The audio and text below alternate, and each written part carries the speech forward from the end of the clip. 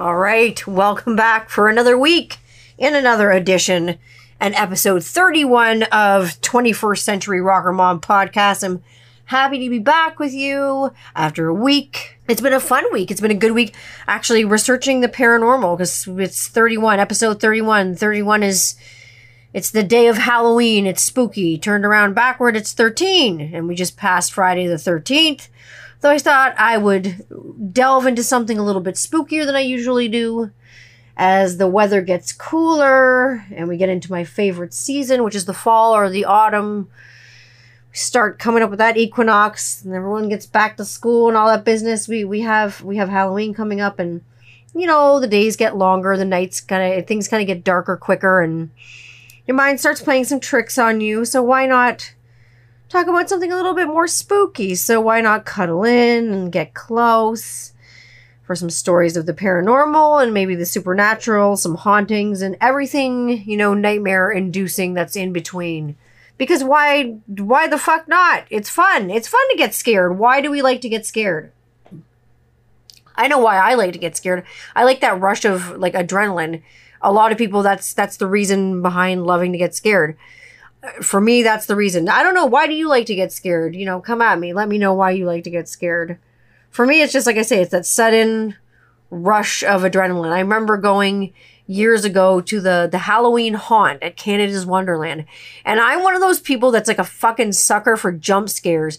This is years and years ago before we had kids. So I went with a bunch of girlfriends of mine and they're like significant others at the time. And like all the girls, we all smoked pot before we went. And we got super stoned, I remember. And we went to the Halloween haunt. So that's here in Canada. If no one's ever heard of Canada's Wonderland, I mean, look it up. But it's a Cedar Point type sort of place, if you're familiar with that amusement park.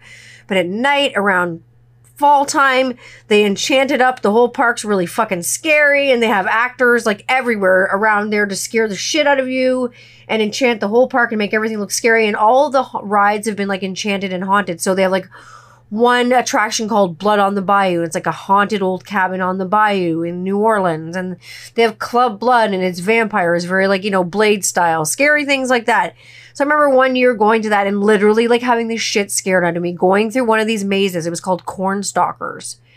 And it was a corn maze. And all of a sudden there were like corn scarecrows that would like come off of like the corn fences and the corn stalks and chase you. And I just ran through it like fucking screaming. The girls I was with were pissing themselves laughing. They thought it was fucking hilarious. They're like, oh, Tanya's scared again. So that scared the shit out of me. My most recent like huge scare was I went with my entire family right before the pandemic actually started shutting everything down. The March before everything kind of shut down in Canada, that January we had gone to Disney World in Florida. And my son, who was like 5 at the time, oh my God, was he even cool? Yeah, he was just 5 at the time. He somehow talked me into going on the Hollywood Tower of Terror in Hollywood Studios, which is like a ride that like takes you through this like Twilight Zone sort of story where it scares you about this haunted hotel and you see some apparitions and then it takes you into this like depth perception sensory fuck fest where you don't know where the fuck you are and it's just like stars all around you and then they drop your motherfucking ass out like a million stories of windows and then they bring you up again and then they drop your ass again and it's like it's fucking horrifying. And before, like he already went on the ride with it, like with his dad, with Rob, so like they'd gone before and he looked a little scared when he got off, but Rob and I switched. Rob took the baby and I took our son up and he just kind of like was calm with me the whole way, like up the elevator, like going through like Freddy Krueger's like fucking boiler room all the way up to this fucking elevator. And if you've ever been to Orlando and been to Disney World there, it's fucking scary, that Hollywood Tower of Terror. I don't give a fuck what anyone says. That shit scared me. So he brings me, we go all the way up to this elevator and then they strap us into these seats. And he literally looks over at me and it's just us. He's the only child on here, but he's tall. So he looks at me and just goes, Mom? I'm like, yeah. He's like, you're screwed. I'm like, well, that fills me full of confidence, young man. So they took us up and then like when they dropped us, I thought I was going to die. Like I screamed fuck so loud. I've never felt like such a horrible mother. Because, like, he'd never heard me scream the F word. I'm sure he'd, like, heard it in passing, maybe here and there, a few little pepperings of P's and Q's, but not... I try to keep my swearing away from my kids. That's why they're always like, can we listen to your well, the eldest one's always like, can I listen to your podcast? And I'm just like, hard no there, bucko. No, like, you can't fucking listen to it. There's no way. Sorry, bro. Like, I don't even record it when you're around. So no. The answer is fuck no. So those are some recent things that happen to be, that are scary. Those things scare me. Amusement park rides scare the shit out of me. But I mean, other things that scare the shit out of me fascinate me. And this brings me to my obsession, my Amityville obsession. I am absolutely fascinated and obsessed with Amityville. I started reading the novel. I actually read the novel when I was about 13. That book, it was written by Jay Anson. It scared the living shit out of me. I remember I bought a copy of it, like a used copy at a thrift store up by my childhood cottage, and that was just outside of Bayfield, Ontario. It was $0.25. It was like 25 cents. The book looked barely used, but I mean, it smelled used. You all know what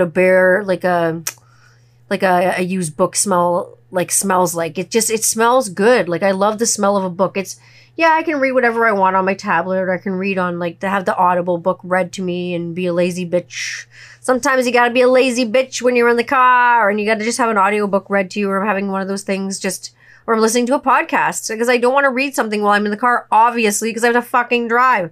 So, but I really when I like to read, I like to read the paper copy of the book. Maybe I'm just a snob like that, but I like the feel of the book. I like the smell of the book. It's an experience for me. It's sexy. I love it. This particular sexy book was 25 cents. It cost me a half of a phone call these days, if you could ever find a fucking payphone. And I delved right into it at the cottage. And I remember it was like, I finished it in the afternoon, and that night there was like a horrible fucking storm at the cottage. So like, I ate the book. Like, I couldn't have gotten through the book faster if I ate the pages and absorbed the knowledge. I liked the book so much. So I was like ready to just like talk about this to anyone who would listen. But like, I was scared shitless. I was making pencil notes in the margin because obviously, nerd alert. I have like 4 or 5 copies of this book now. I thought I had 2. I looked, and through further inspection, I found out that I have 4 or 5 copies of this book. 2 of them have copies of, like, 2 of the copies of them have, like, pencil notes, like, in the ledgers and, like, in the pages. There's little notes of things because nerd alert, that's me. I make notes in books. I have notebooks everywhere. Like I say, I'm a pen to paper girl. Even when I do podcasts, like, I've got sheets all over the fucking place. No one would know what they meant, but I do. If you don't know the story of Amityville, if you are not as crazy as I am about this, Amityville was actually really scary. It happened in real life, IRL, for the new kids, for the cool kids. Amityville, in 1974, a family of 7 very quickly became a family of 1 on one very fateful night. Ronald Jr. Butch DeFeo, in 1974, he would be the murderer of his entire family. The patriarch of their family, Ronald Sr., the dad, he wasn't the nicest guy. It was a big family. Now, Butch was the eldest, the son, Ronald Jr. Butch was the eldest of all the kids. And like I said, it was a family of 7, so it was a large family. And Butch started kind of drinking hard and doing a lot of dope to kind of deal with the shit that was going on with his dad and stuff at home. And there'd been rumors that he'd been violent with his own family and things like that, and kind of taking his shit out on his family. And then one night he kind of came home from a bar or something of that nature, November 13th, 1974. Rifle in hand. Ronnie Butch DeFeo went from room to room for 15 minutes. No one woke up in 15 minutes, and shot his entire fucking family to death with a shotgun. Now, the shotgun had no silencer on it. In the 15-minute killing spree he went on, no one woke up. There were no signs of struggle. Everyone was face down, kind of execution style, in their bed. Reports from the neighbors were that they heard absolutely nothing. After he did this, I guess he took a bath. He got dressed for work. He went to work. He come back from work the next day. He kind of said, he lied to the police and kind of said, oh, the mafia, I discovered this. The mafia actually made me do this. They held a gun to my head and forced me to kill my family. But then he finally admitted, I did it.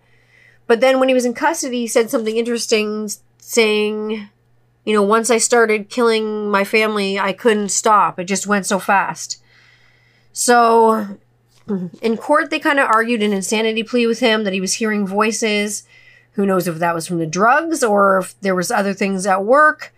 But he was counted guilty with 6 counts of murder, which he's currently serving his consecutive sentences for. But just under a year after this happened with the DeFeos, high hopes, the next family came along. It was George and Kathy Lutz. They came along. 1975. And this giant Dutch colonial house. This 6-bedroom, beautiful home. I don't know if you've ever seen it, but if you got a chance to look it up, the house in Amityville, it's beautiful. It's got a boathouse. It had a heated pool, 6 bedrooms, tons of bathrooms, lots of space, big piece of property. So in the 70s, this was a huge property. Now, George and Kathy Lutz only had a, $30,000 to $40,000 budget. But for a house like this, for this size, where they were in New York there in Long Island, $80,000 sounded like the price is right. And had there been a tragedy that happened there, had a family been fucking totally slaughtered there? Yeah. But did George and Kathy give a fuck? No. George and Kathy gave 0 fucks, and they bought the fucking house anyway, and they moved in with 3 children. So their dream house very quickly became a nightmare. According to especially writer Jay Anson, who did pen the Amityville Horror, the book, which documented what had gone on in the book. And I will tell you, the book documented, like I always say, what had gone on in the book has been documented. Like they documented what had gone on in the house, rather.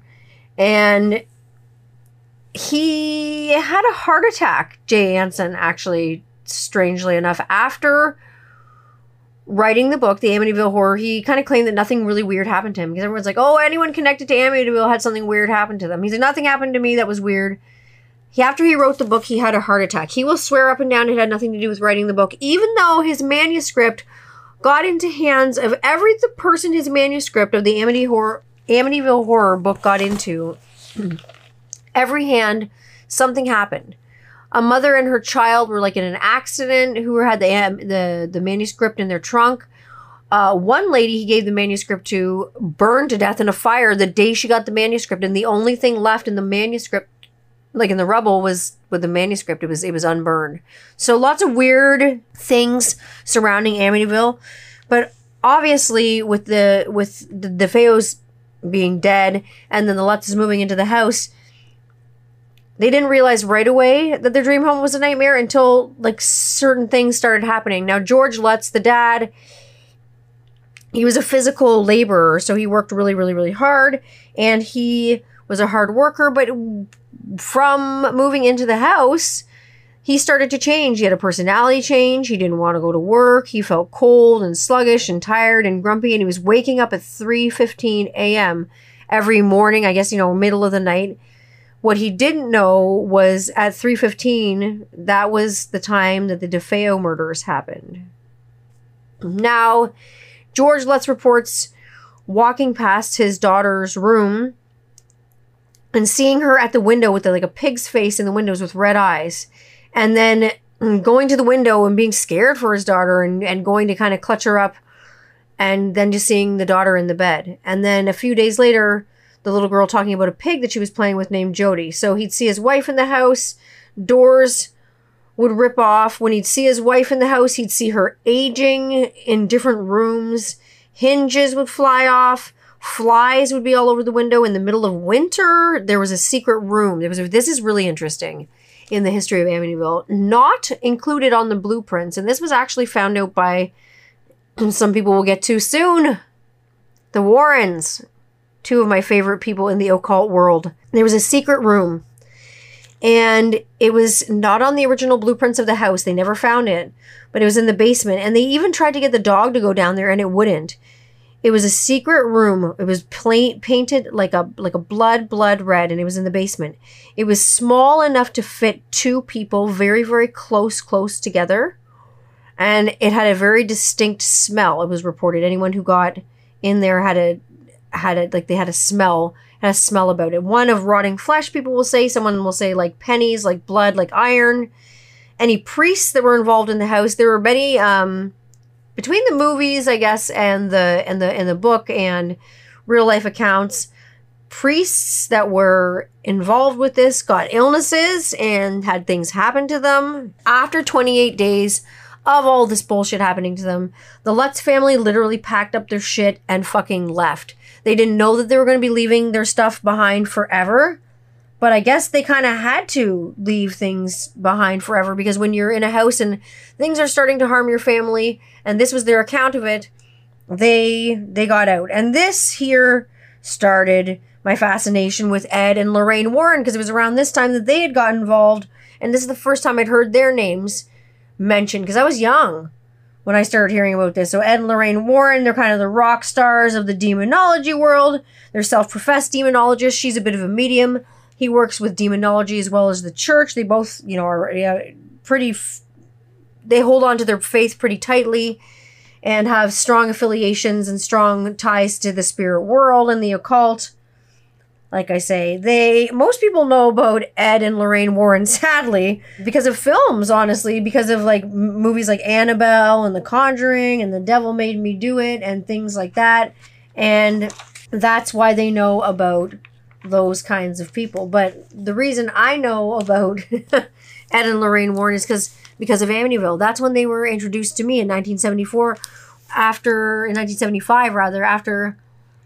after the Lutzes fled. They were called in and they could feel presence there, and Lorraine Warren felt presences in the house. And if you haven't read the book, you really should. It is an amazing book. An amazing, amazing, amazing book. The actual stories of Ed and Lorraine Warren and the actual case files of Ed and Lorraine Warren are actually so scary, to be honest, in my opinion, that most of them couldn't be really made into books. Like The Conjuring, if you saw the movie The Conjuring, it's that movie with the noose hanging on the front of it.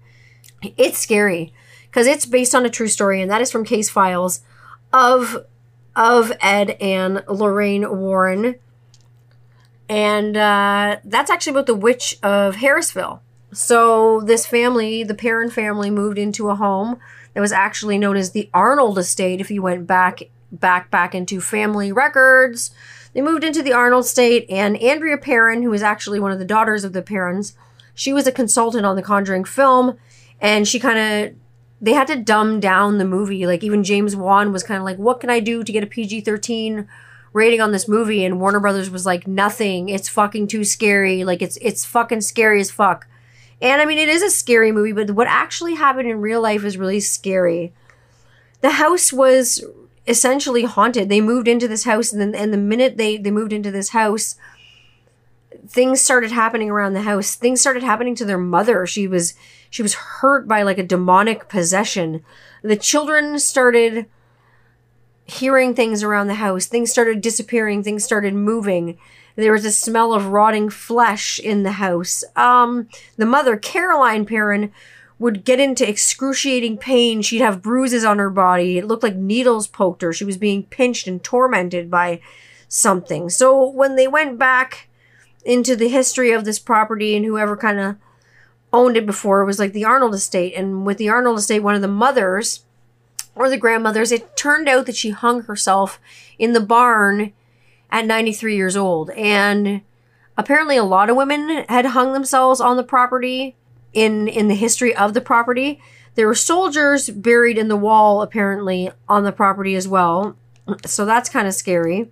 And probably one of the scariest things of all is that the house was actually apparently cursed. The entire property was apparently cursed by a witch, apparently named Bathsheba. Not a good witch. I'm talking like a bad witch.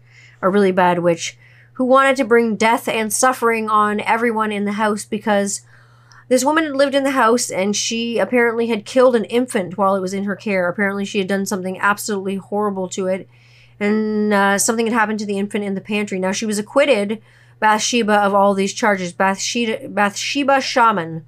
She was acquitted of all these charges against this infant and cruelty. However, she put a curse upon the house, it says. They say she put a curse upon the house that anyone who lived there would suffer and die. And like I say, it wasn't a good situation there in that house. A lot of bad things went on. So, like I say, what happened in real life with a lot of the Warrens was really scary. They had some books that came out, and Ed and Lorraine Warren actually did books about like a case file books, and you can find them. They're called Ghost Tracks. They're find case files of Ed and Lorraine Warren, and they work with a writer named Cheryl A. Wicks, and they're actually amazing. They've got some graveyard truths and ghost hunters, and there's one about a werewolf, and there's one in a dark place. I've read probably most of them to date, I would say. They're really good. Like, if you want to get in, if you like Ed and Lorraine Warren, you can check it out. You can look out, like, I know probably people saw the movie The Haunting in Connecticut. That actually, like, happened. In Connecticut, there was a house there, and like I say, like, a family moved into the house, and they started experiencing signs of, I guess, a poltergeist. I guess you would call it a poltergeist. Definitely a poltergeist in Connecticut. It was a Snedker family, and like I say, they did make the movie about this, but they moved into this old house that actually ended up being a funeral home. Now, the funeral home, like, a lot of people really thought that this particular case was a hoax. But Ed and Lorraine Warren quickly debunked that. They moved into this home, this family, and unbeknownst to them, it used to be a funeral home, a funeral parlor. And the funeral director was later found out to be a necrophiliac. So the sons that were actually living in the basement would claim that they'd see beings moving around and about the house. Other families and members that kind of called bullshit on the situation eventually saw them for themselves. And then there was a lot of weird phenomenons. This is things that they really couldn't put into the movie because Warner Brothers, again, like I say, would have had a shit if they would have done this. But there was a lot of claims that there were sexual assaults going on by demons. So after there was claims about sexual assaults and these sort of phenomenons, Ed and Lorraine Warren were called in. And while the story's been told, like, through movies and everything, it was actually really different from what happened in real life. Like, the Warner Brothers version was quite different.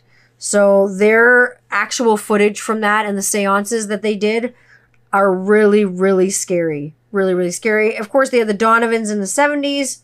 Haunted house there. You can look into that. The Smurl hauntings were really scary too.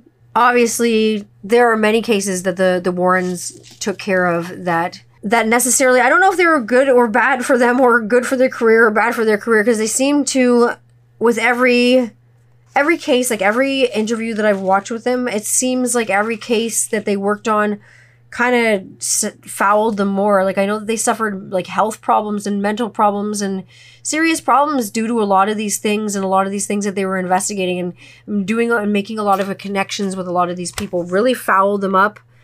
I know the DeFeo murders screwed them up, but that was, not till 1975. There were things screwing them up way, way, way before then. So that's, it's really scary.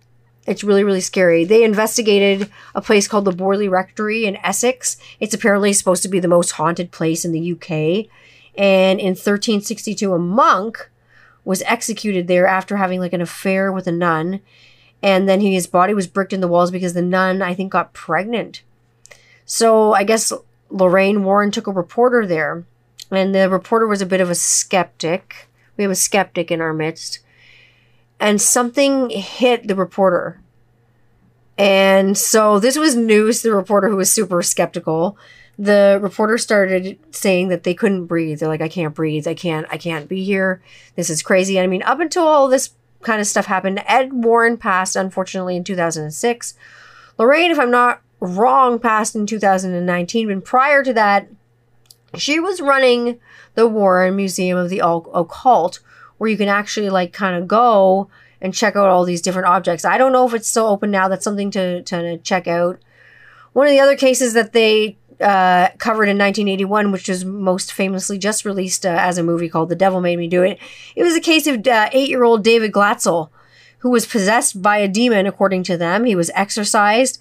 However, within the time that he was successfully exorcised, the demon fled into another body, Arnie, a sister's boyfriend or brother, they speculated. In the movie, it is like a boyfriend. In text, they'll say it's the child's brother a lot of the times, or a family friend. So this, whatever it was, evil inhabited his body. He killed his landlord, and he was somebody else, people reported. The trial was an absolute media blitz. He got 5 years in jail for killing his landlord.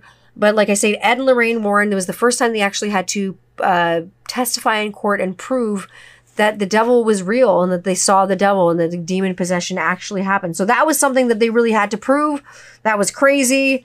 And in this film, they focused on things like conduits and totems, witches' totems, not totem in the regular sense of the word, like the Ojibwe word, like a spirit being or like a sacred object or symbol, like the symbol of someone's family. These were witches' totems, and these were sacred objects, conduits. Like, if you don't know what a conduit is, it's like a person or a thing that kind of acts as a channel of transmission of something. In Latin, it means to bring together. So totems and conduits and, cursed objects and things like that are something that were brought up, magical items connected to the spirit world. Because in the case of Ed and Lorraine Warren, it wasn't just that they studied hauntings and curses and possessions, and they did seances and exorcisms, but they also discussed all these objects.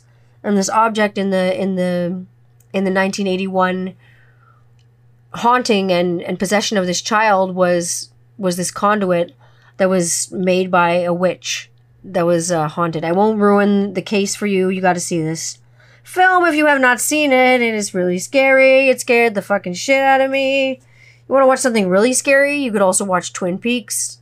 I'm just putting that out there for you if you want to know. But there's been hauntings even here in my city, in the LDOT in London, Ontario. I mean, we have Eldon House, and you can read all up about Eldon House. It's actually really scary.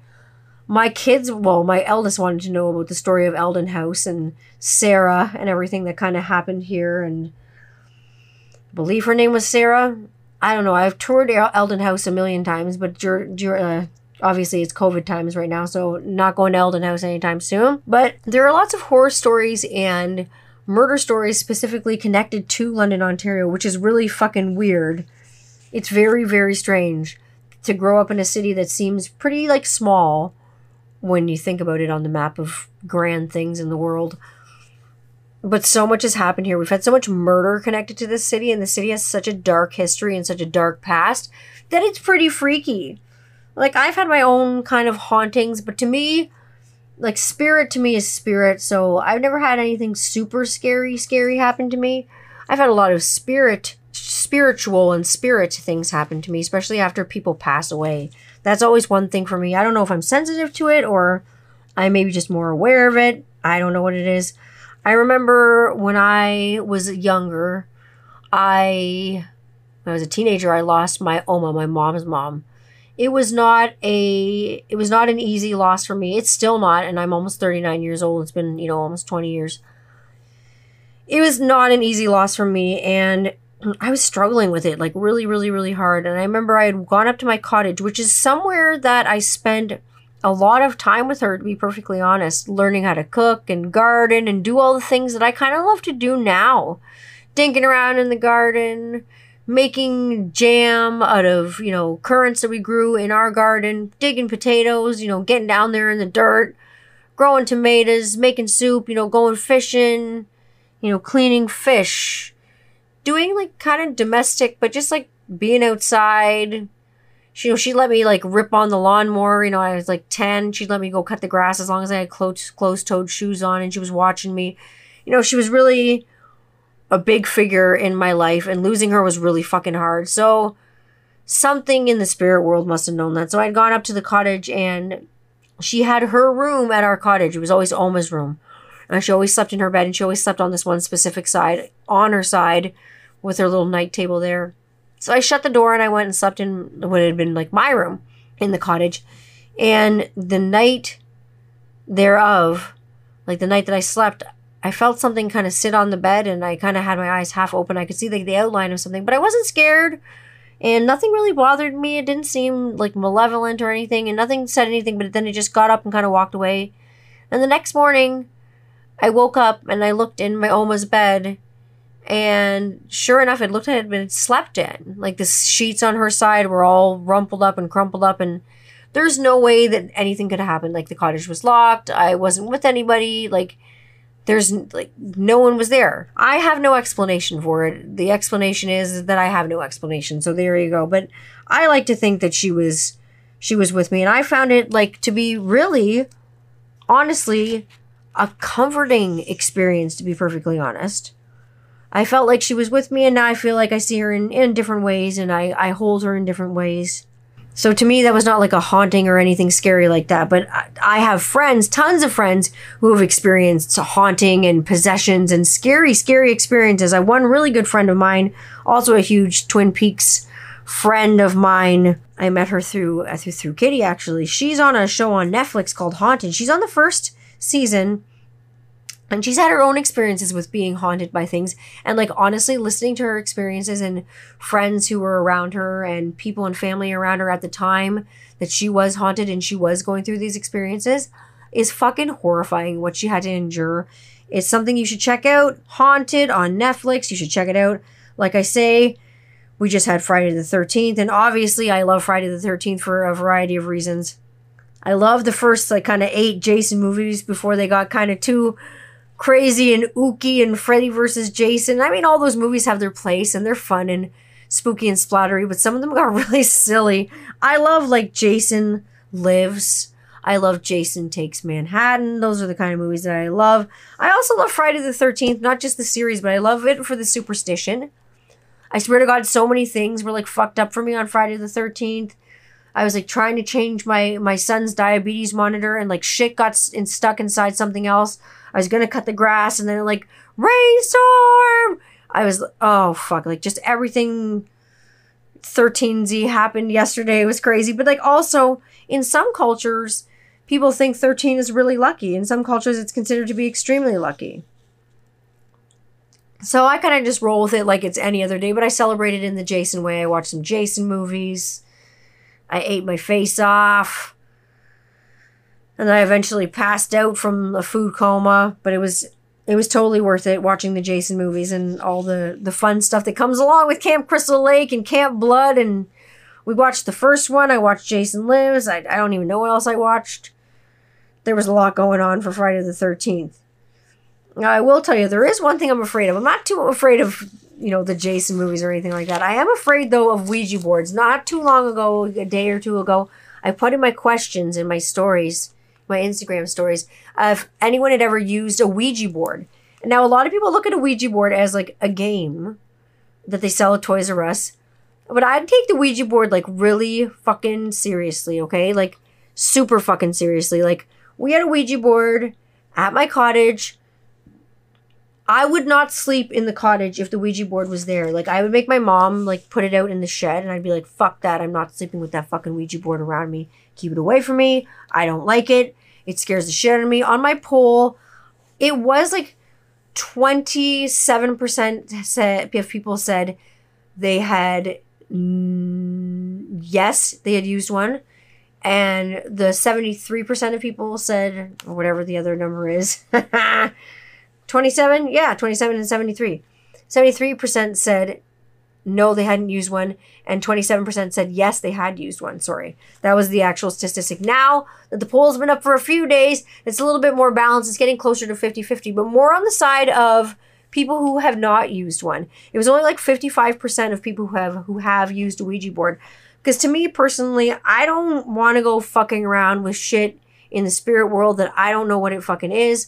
I have had my own personal experiences with Ouija boards. That is why I don't use them. That is why I don't think they're a toy. I will not buy one for my children at Toys R Us, because fuck that. I don't want to be conjuring up some bullshit. I've seen all the Ouija movies. They fucking scare me, man. That shit is scary. I believe that Ouija boards can be, at some point, if used improperly and disrespectfully, like a portal to something you probably don't want to fuck with. So, yeah, that Ouija boards, yeah, that's not my jam. I've had a good week, again, catching up with people that I haven't had a chance to catch up with in a while, just ranting and raving and hooting and hollering, having a good time, all on the phone because, COVID. But my friends are all over the world, so I'm sending postcards fucking like everywhere this week. They're going all over the place, from like down under to up north. Like they're literally going fucking everywhere. They're going from Europe to Japan to to China, to England, to America, lots of places. They're going, I mean, some are going, down the road, but places are going, the postcards are going like hotcakes. Like, again, if you want a postcard, send me your address, DM me. I'm not going to send you my address, and you won't get a return address because that's just weird, but I will happily send you a postcard to you, or a P.O. box if you think it's weird that I need your address. But if you want a postcard, I gotta have your address. I'm not gonna come see you. Trust me. I don't like people that much. I will not be at your fucking doorstep. But you will have something in your mailbox from me. I have been talking to my friends, like I say, and we were talking about going on tour and what touring was like when we toured, and sometimes, roughing it and, sleeping in different hotel rooms and sharing hotel rooms with other people. And when you do share hotel rooms with other people, it's impossible to ignore things that are going on, like bodily functions. Like if someone's got to take a shit, it's gonna happen. And everyone in the hotel room's gonna smell it. But today, I got a question. I have a question for kids today and their paper mache. I have a question for the kids today. Tell me if you know what this is. What is the courtesy flush? Does everyone, I know everyone my age probably knows what the fuck this is. Everyone who is not my age, who doesn't know what the courtesy flush is, probably knows what like Poo-Pourri or Just a Drop or whatever those shit sprays are that they have now. Poo-Pourri is the spray, you shit it and you put it in the toilet before you go poo. You drop your little devil's donuts or whatever they call it off at the pool. And the stink cannot permeate the water. The bathroom doesn't smell like shit. No one knows you just did the shitty deed in there, and you're safe. Your shit secrets are safe. But when you're on like tour with a bunch of people, or you're sharing a room with a bunch of people, you're going to a concert or something, and you're like sharing a hotel room with like, 3 other people, like someone's going to take a shit and it's going to make that hotel room smell like shit. So what is the courtesy flush? The courtesy flush is when you sit down and while shitting, you start flushing when it comes out. So, like, when the poo's already out, before it starts stinking up the whole town, 'cause you're stinking up the whole town. Yeah. No, seriously. Poop will come from your bum, then I'll run. But if you flush, do a courtesy flush as a courtesy to those around you while the poop is coming out, and then flush again, hopefully it's not as bad on everyone around you who is surrounded by all your shit, and they're all up in their olfactory processes, all those little particulate matter of fecal fun. No, thank you. So that was the question of the week. We were talking about the courtesy flush and literally laughing our asses off, being like, I don't think there are a lot of people left who know what the courtesy flush is. So that's what the courtesy flush is. So, I mean, fucking know it, do it. I'm not saying not to spend your money on Poo-Pourri. I've bought it before. I wanted to see what that was like. I'll tell you. Does it smell like lemons when you take a shit? Probably not. It's not natural. It's not natural. But it comes to, it comes. It comes to the door. Amazon has it. Whatever. But the courtesy flush works in a pinch. Baby! What am I listening to? Well, I'm listening to a lot of Jenny Lewis still. Because I love Jenny Lewis. She was my first girl crush in The Wizard with Fred Savage. Love it. I'm listening to Churches. I'm listening to a lot of We Are Pigs lately. My good friend S.J. Jones and Friends, and all the different collabs that she's been doing lately. They've been really interesting and fun. I'm listening to Nice Horse with my good friend Tara McLeod and Friends. It's always fun and interesting and odd to end up listening to your friends' bands, but it's just like the inevitable with already being. If I feel like I've been to bed with everybody in a band way, not in a sex way, in the nicest way possible. Like I said, it's like Southwestern Ontario's biggest clusterfuck is the music scene. We've all been in each other's bands and we all play for each other and we all sit in for each other. It's like a big old family. It's a band family. But yeah, listening to that stuff. I've been watching a lot of documentaries, and as far as watching things go, things have gone from sciencey and mushroom documentaries Super good mushroom documentary on, like I said, on Netflix. I talked about it a little bit on my Instagram. It's really good. But the content now is getting darker as September approaches and October is around the corner. Darker content also calls for darker coffee. I am getting coffee from this company here. They're just down the street. They're called Deadly Grounds Coffee Canada. You can find them on Instagram. They're on Deadly Grounds Canada. I've posted about them on Instagram before. They have some great like horror themed coffees with some really fun art. I'm drinking 1 cup a day right now. Otherwise, it is a one-way ticket to fucking anxiety hell and back. They're really good, made in small batches, roasted really well. They're tasty. They're mostly medium roasts. I'm like drinking one right now called Griselda's Cauldron. Griselda, as you know, horror theme. We're talking about scary things today. Hilarious House of Frightenstein. Billy Van. Vincent Price. Made in Canada, The Hilarious House of Frightenstein. Shot very cheaply down the road, actually. I think in Chatham, I want to say. But I could be wrong. Maybe Hamilton. But again, beautiful. I've been having Griselda's Cauldron. It's like a creme brulee flavor. It's been lovely. I also ordered one that was like a Krampus flavor. It's like a spiced eggnog. Why am I drinking it in August? Because it's Christmas in August. I don't give a fuck. It can be Christmas whenever you want if you want to drink it over ice. Then I got a toxic biscotti sort of flavor. It's like a caramel biscotti. It's fantastic. I've had their Scream Egg, which comes around Easter. It's like a cream egg, like a take on a cream egg. And I've also had their Snickerdoodle, or it's like a Snickerdoodle one. It's got like a zombie girl ripping off someone's head on the front of it. It's great. It's great. It's good too. I like it. But these 3 flavors specifically that I ordered were really, really good. I really like them. Drinking their coffee. Other than that, what else am I drinking? I've been drinking some mushroom teas, not funny mushrooms. I'm serious. I cannot jive with those. If you want to do them, cool. I don't judge. But I can't take hallucinogenic mushrooms. I don't do that. That scares the shit out of me. I don't drink alcohol. Like I say, I take that CBD oil and I put some CBDs in my bath and I drink those drinks. But mushrooms, unless they're the eating kind that, or like medicinal, not magical, those ones just make you trip out and shit your pants. So hallucinogenic mushrooms are just like not for me. I feel like it fouls up my mind. It's an ego fuck.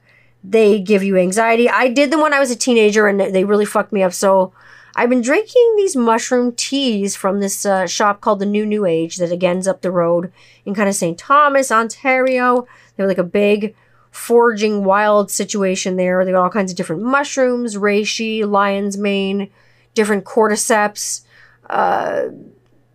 chaga, you name it. I'm drinking lots of mushroom-based coffees and dandelion-based coffees. I find they've been better for me. I've been more chill because truly and honestly, caffeine gives me a little bit of a panic attack. And for someone who already can't sleep, what the fuck? You know, it's not good. This week, I'm going to attempt to recreate the famous vegan Big Mac Candler that made me fucking fall over. That burger, like the night that I need to sleep, I'm not going to take anything to try to go to sleep. I'm just going to make this burger and I'm going to fall the fuck over. So good. Beyond Meat. Like I say, I'm going to make, if there's enough asking for it, I will make a tutorial on how to make this fucking burger because it's crazy. It's so good and it's so easy to make and it's vegan. If that floats your boat, you can do it with beef if it doesn't float your boat. If you don't do vegan and you do meat, just swap out the Beyond Meat like ground shit that I'm using and put in some ground beef or use ground turkey or use what you got. Use mashed potatoes. I don't give a fuck. Do what you gotta do. I'm planning a return to Mystery Falls and the Ausable Conservation Area's summer quickly turns into fall, my favorite season. The pumpkin spice bitch is coming out. I'm that bitch too. I know some of my bitches already got their pumpkin spice on. I'm not gonna judge. I'm that bitch also. I fucking love pumpkin spice. Am I gonna put it in my coffee and all the things? Yes, I fucking am because pumpkin spice season is coming. Time to put on the sweaters and stuff. I know summer's still here and I'm still soaking up every moment of it that I can. Beachiness and gardenness and grass and fun. But I love the fall and I think it's nice. It's more campfires for me and more fun things with the kids. There's more fun things to do. I think, honestly. I don't mind that school's starting Doing homeschool again this year, which is no skin off my banana. I freaking love it. I've got a straight A student all across the board. Parents bitch about homeschool. It may not be your, bag, but it works here with me being at home with the children. It works awesome. So homeschooling for full time for this year. Class will be in session. School will not be out forever. I finished 2 more songs. That's fucking something. So that's cool. So maybe a 10-song album is actually what's going to happen, like a little EP. Instead of, these one-off me just releasing a single. I don't know what I'm going to do yet. Maybe I'll just release a single and see where that goes, and then maybe try to do a 10-song EP. I don't want to get too advantageous or crazy, because when you try to do, too much and you bite off more than you can chew, that's what fucks, your productivity. Just do your little baby steps. Baby steps to make the music. Do a Bob Wiley. Do your baby steps. Come on, Dr. Leo Marvin, you goddamn son of a bitch. Me and Gil just want to take our baby steps, just do little songs at a time. Little small pocket concerts just for you. But I think a 10-album song, or a 10-song album rather, I think that's doable. I think that's a good aim. People keep asking me about genre, do. And my answer is bum, bum, bum, boom. I don't know. My guess is as good as yours. I don't really know where it will fit in. Like me, I don't really want to put it in a box, just like I don't like to be put in a fucking box. It will be what it is, and either you'll love it or you'll hate it, and then there might be an in the middle. But I think with music, there's mostly it's a black and white sort of idea with people. There's not a lot of in the middle. There's not a lot of gray area. It's either you like it or you don't, and there's nothing wrong with that. You like what you like. There's nothing fucking wrong with that at all. So why not keep doing the things that you like? Like I say, I watched some great horror movies. I did watch and rewatch all the Conjuring movies and the Annabelle movies and different things like that, and fun demonology movies. And Rob and I got to kind of cuddle up, and I got to be a scared little jerk and cuddle up for research. Why not cuddle up for research? I can't complain. I get to have my snuggle buddy. I get to have the shit scared out of me, which I love. I get to talk about the paranormal. It's not horrible. More spooky episodes are going to be coming. I think that I'm going to continue the episode that we had on cults before and talk about a few other cults and a few more of my experiences in the crazy darkness and the crazy things that happened to me, because you gotta know. I gotta talk about this. This is great. This is great to talk about. It's good for you to know. Don't join a cult. It's not good. It's just not good. It's not good for you. So I hope everyone's going to enjoy the rest of their weekend, whatever's left of it. Go into Monday with that attitude, that Monday mindset, you're going to kick this week in the fucking face. Kick it in the face, kick it in the balls, kick it in the box, kick it in the ass. I don't care where you kick it, just kick it and kick it. Kick it this week. Make sure this week is fucking kicking. Kicking. You know where I'm going to be this week? I'm going to be on my socials, as usual. Probably doing weird shit. My Instagram, you can always find me on Instagram at 21st Century Rocker Mom. I will be there. Or be square. Generally not square. You can find me at Twitter. Tweeting on Twitter, if I'm not banned, at Tanny Candler. Every streaming site you possibly can find me on, I am on. If you just go to the link in my bio to Anchor, you can get me off Anchor, but I'm on Google Podcasts, Apple Podcasts. Find me or I will find you. Or you could do the smart thing like all the smart people do and subscribe to the YouTube channel, because you never know what's going to pop up on Tanny Candler channel on YouTube. Just click subscribe. You'll get notifications. When I drop things are live. Sometimes when things come live, I will pop into the chat from time to time. If I'm sitting there on a Sunday and something is going live and I've got my phone with me, I will from time to time pop into the chat. So that is always a good reason to subscribe to YouTube. Because sometimes I'm on there and I'll just sit there and talk with you. Because, you know me, I'll talk to anybody unless you're really not nice or you're just a plain fucking, just a complete asshole. And there aren't too many, around. So just be nice. Be good to each other. Don't start shit. I got some beard oil coming this week. I'm really excited for Woolly Wizard beard oil this week. I haven't played roulette in a million years, and I feel horrible because I've been working my fucking balls off writing and getting ready for different series and things that are going on. And, life gets busy, but looking forward to going to roulette back in the fall, because obviously I can get back in the fall because things will slow down. Kids will be going to bed earlier. It's not summertime. I can do things at, 9 o'clock at night. Woolly Wizard Roulette if you want to check that on the internet. I always drop that on my socials, but I'm waiting for some beard oils and some soaps to come this week. I'm actually excited for, local product, which I'm always excited for. So some caramel pipe tobacco, which is actually going to be done by the end of August. So if you have a beard and you're listening to this podcast and you like beard oil, get on Woolly Wizard Beard Co. and get yourself that caramel pipe tobacco before it's off the shelf for good for who knows how long. It's coming out of the regular rotation. And it's awesome. They've got it in butters and balms, and I like the oils. I can use them in my hair, and I give them to my lovely partner in crime, my better half, my other half, my Rob, and he can use it in his beautiful, majestic beard. And then obviously B-Sides candles and such are going to deliver me some soaps and some body butter, which I'm excited to do. And I'm going to drop some bread, I think, for my good friends, because I love those folks. And I love sharing bread with my loves and my friends and neighbors, even though we're across the city from each other, closer than we are now that we moved to this cottage in the woods. It's quiet as fuck here. Like, I swear to God, I don't hear a fucking thing except goddamn crickets at night. It's beautiful. I'm calmer. I'm happier. All in all, it was a good move for everybody. The kids fucking love it. I hope you are loving what you're doing. I hope you're loving your day. I hope you're loving this podcast.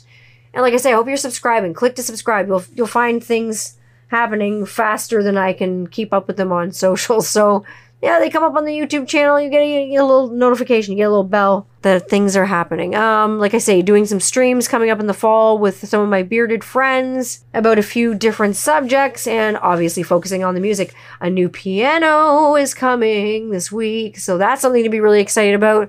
So piano songs and different things coming. Stay tuned, but more spooky things coming down the fucking pipe. I can't wait to just delve into my weirdness even deeper than I'm already delved into it. And let's get even weirder together. I love you all. Have the most wonderful week. Thanks again for listening. Again, if you want a postcard, DM me with your address and I will send kindness mail to you. Toot sweet. I don't care where you live. I will get you a piece of mail. All right. I love you all. Thank you for listening. I will see you next week. I'll see you on the flip. Flippity flop. Bye.